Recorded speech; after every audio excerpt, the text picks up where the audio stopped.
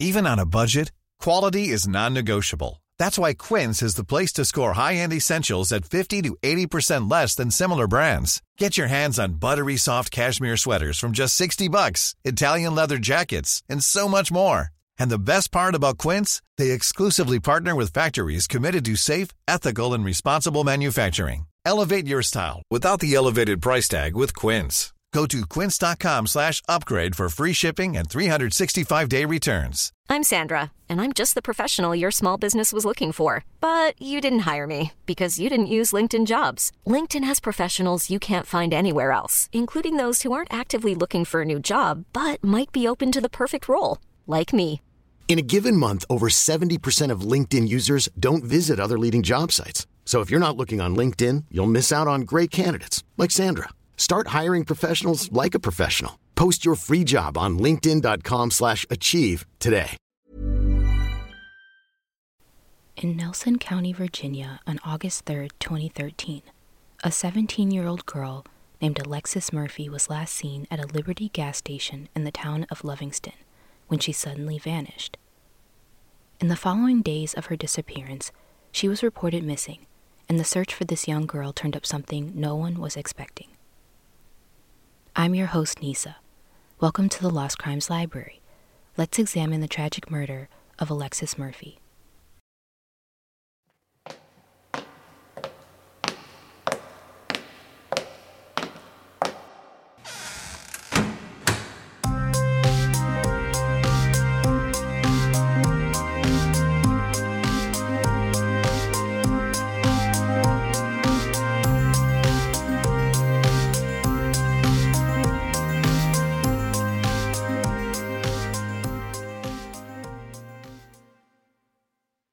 Alexis Murphy was soon becoming a senior at Nelson County High School and a member of the school's volleyball team. She was even set to become the team's captain during her senior season in 2013. Alexis seemed to be thriving during this time in her life, with friends, teammates, and the hope of senior year and beyond. But all of that would change on a summer day in 2013. On August 3, 2013, Alexis told her family that she was heading out to Lynchburg to buy herself some hair extensions and that she would be back soon. Alexis lived in Shipman, Virginia, about 37 miles from Lynchburg, Virginia, where she planned to purchase hair extensions that day. This meant that her drive would be about 40 minutes each way if she didn't make any stops, so this trip should have been accomplished within 2 hours or so, even with the occasional stop, and Alexis would have been expected to be home by the end of the day. However, somewhere along the journey, it is unclear from my research if it was on the way there or on the way back, Alexis did make a quick stop at a Liberty gas station in Livingston, Virginia.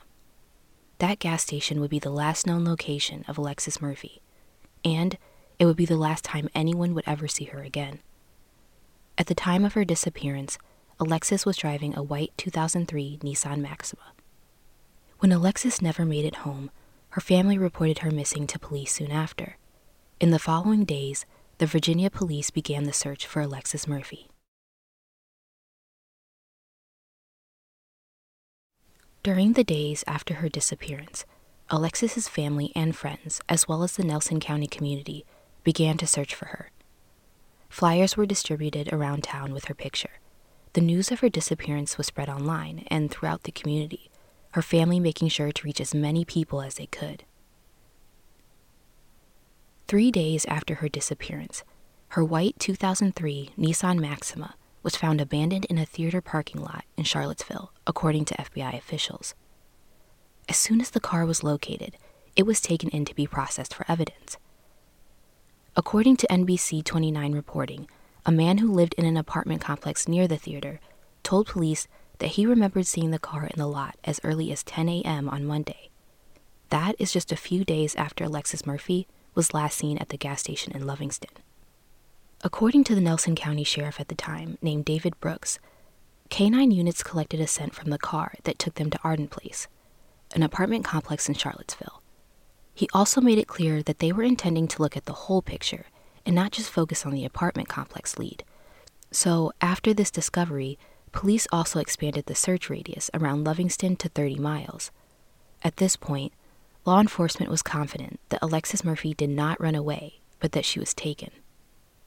Within a week of her vanishing, a vigil was held in the community, and everyone gathered and prayed that Alexis would come home safely. Her family prayed that soon a lead would come that would help them get closer to finding Alexis alive. As local, state, and federal law enforcement continued to investigate the abduction of Alexis Murphy, they focused on looking for any surveillance footage that could lead them to Alexis or the person who took her. And what they soon find is eerie. They retrieve footage from that gas station in Livingston, and in the video footage, Alexis can be seen walking through the entrance of the store. Someone, an older man, is also seen behind her, holding the door open as she walks through. When police questioned the employees at the gas station, they learned that the cashier witnessed Alexis and the older man talking to one another. The store clerk described the man she was conversing with to the police. Apparently, a distinguishing characteristic was that the man had a Daffy Duck neck tattoo. As police continue watching the surveillance footage at the gas station, they notice something else, something that makes police worry. They watch as Alexis's white Nissan Maxima pulls out of the parking lot behind the strange man's camouflage SUV. Both cars are seen heading away from Lynchburg and toward a rundown camper. Thanks to the surveillance footage and the witness statement of the man's distinctive tattoos, police were able to identify the stranger that Alexis was talking to that day as a 55-year-old man by the name of Randy Allen Taylor. And according to Investigation Discovery, the police's identification of the man was supported by a local pawn shop owner who recognized the images that were being circulated by police as Randy Allen Taylor. After learning all of this information, police grow even more worried and suspicious of Randy Taylor when they discover something alarming. Remember when police watched the surveillance footage of Alexis following the man's SUV? Well, Alexis was following Randy Taylor toward the camper where he lived. And when police go to search the camper, what they find is chilling.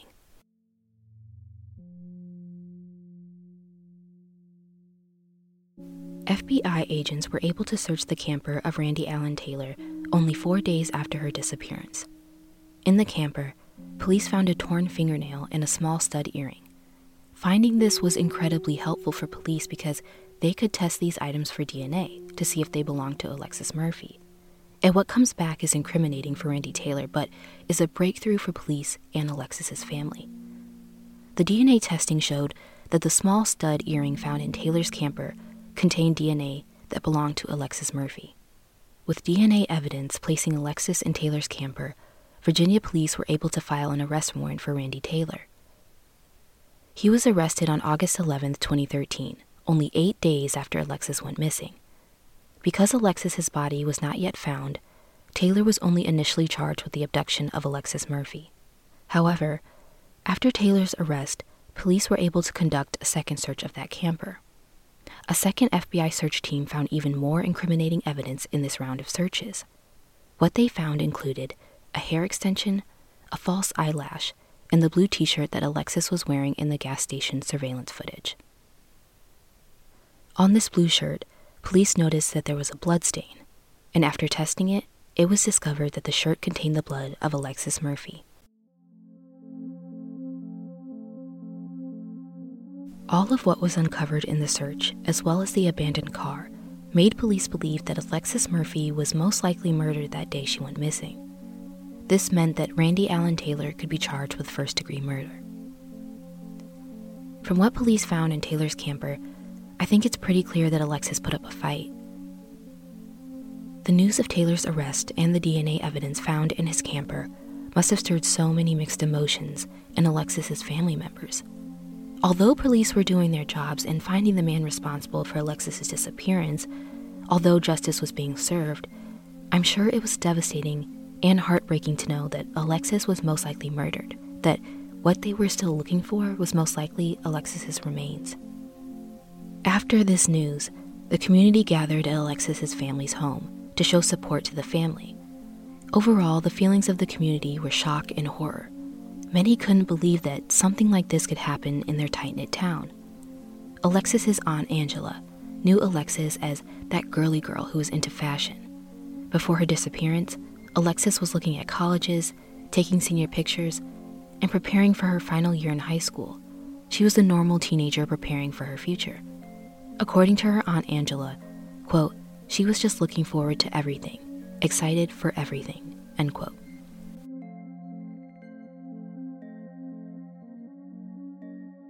During the trial of Randy Taylor, much was revealed about the day of Alexis's disappearance, as well as the following days.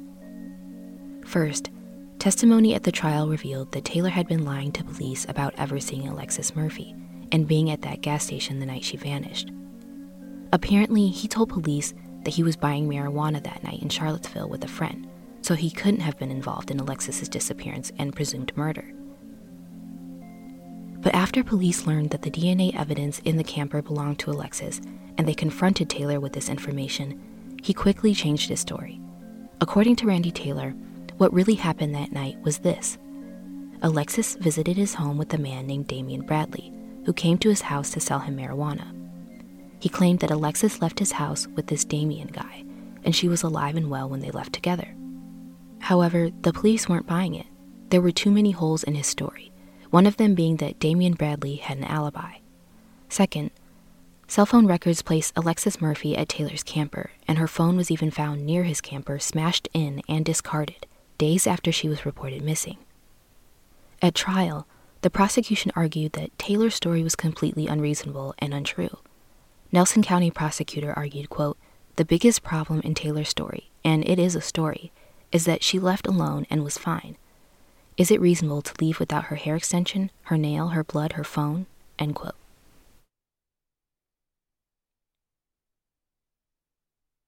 Other circumstantial evidence was presented at trial, like Alexis's vehicle, which was seen in surveillance footage pulling up to the theater parking lot, although the driver was not visible. It was also presented in court that 30 minutes later, after the car was seen entering the theater parking lot, Taylor was seen at an Applebee's, where he ordered 2 beers before leaving in a cab. My question is, what happened to Randy Taylor's camouflage SUV? Why did he need to take a cab home when he has a car? Is it because he had no other options after abandoning Alexis's car? Technically, it is possible that he took a cab because he had been drinking. However, I don't think 2 beers is enough to make a grown man intoxicated, especially if he drinks regularly. I don't drink, so I don't know how intoxicated someone can get from 2 beers. But a quick Google search revealed that a person who weighs 100 pounds or 45 kilograms can become intoxicated after 2 or 3 drinks, while a person twice as heavy will hardly feel the first signs of drunkenness after 3 drinks.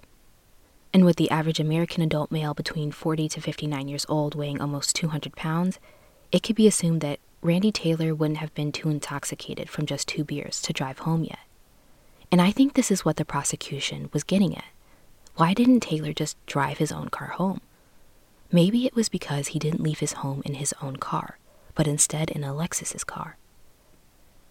On the other side, Taylor's defense argued that he was innocent of killing young Alexis. It's unclear what evidence they presented to support this argument, but apparently, whatever argument they used didn't reach jurors because Randy Allen Taylor was convicted of first-degree murder and abduction with intent to defile.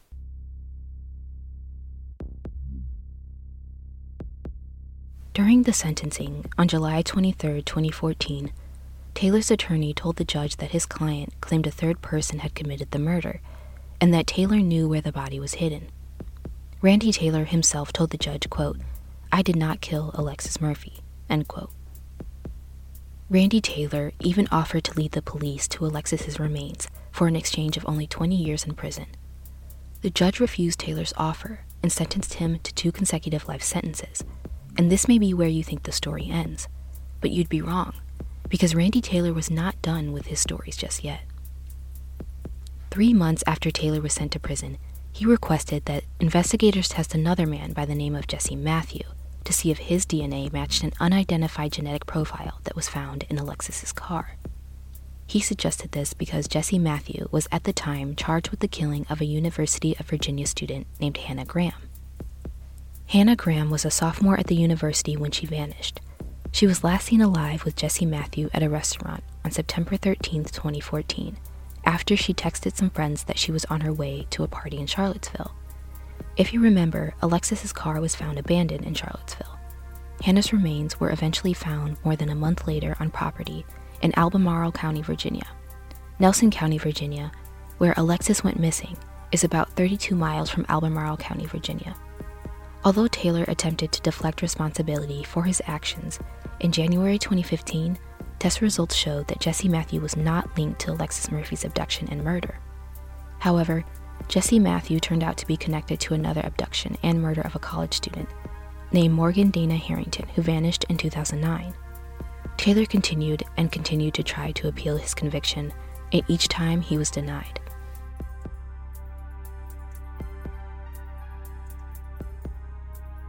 What's interesting is that Alexis Murphy's disappearance isn't the only one that Randy Taylor is suspected of being involved in. Taylor was also a suspect in the 2010 disappearance of Samantha Clark, who was 19 years old and from Orange, Virginia. This young girl vanished September 13, 2010, 3 months after she graduated from Orange County High School. On the night she disappeared, she went out in the middle of the night. Her mother, who worked nights, assumed that her daughter was meeting up with friends that they had made the weekend before, when they both went to a restaurant and bar together. After leaving in the middle of the night, Samantha Clark was never seen again. Taylor claimed that police were harassing him in the search for Samantha Clark, and he accused them of planting a gun in his car so they could arrest him on a traffic stop. He told a media outlet he didn't own a gun because of prior conviction for accessory to burglary. If you want to learn more about Samantha Clark's case, I'll leave a link in the show notes.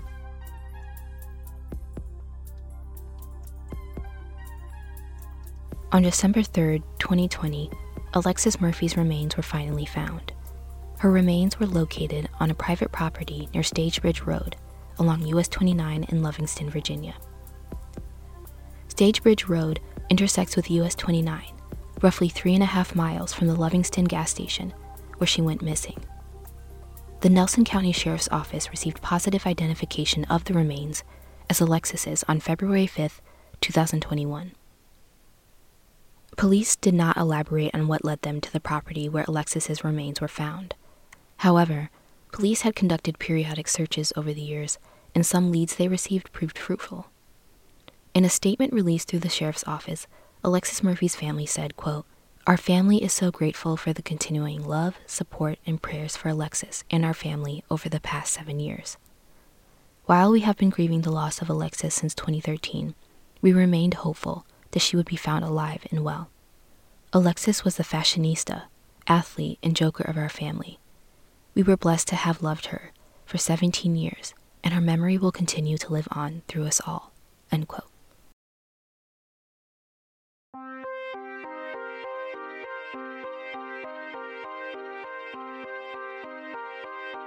If you want to interact with the podcast on social media or share with me some of your own theories about the cases, be sure to follow the podcast on Twitter at the LCL Pod. Don't forget to share the podcast so we can get more attention for these very important cases. And don't forget to follow the Lost Crimes Library so you won't miss any new episodes. Thank you for supporting the show.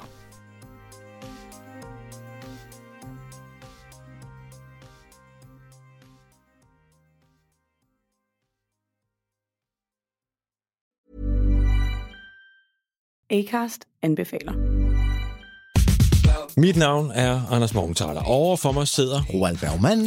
Vi har lavet en ny podcast, der hedder Dopaminklubben. Og Dopaminklubben er en klub, hvor ADHD er fucking sjovt, og hvor det er griner. Det behøver ikke at være super alvorligt. Vi er skide trætte af alle de der podcasts, der forklarer mig nederen der. Vi gør grin med vores ADHD. Mulig ADHD. Ja, vi udreder mig, fordi nogen siger, at jeg har det. Jeg ved det ikke rigtigt, det finder vi ud af. Vi har i hvert fald lavet væddemål. Ind og lyt til Dopaminklubben. Hver uge udkommer vi. Der laver vi sjov og spas med at have den her vidunderlige dopaminmangel.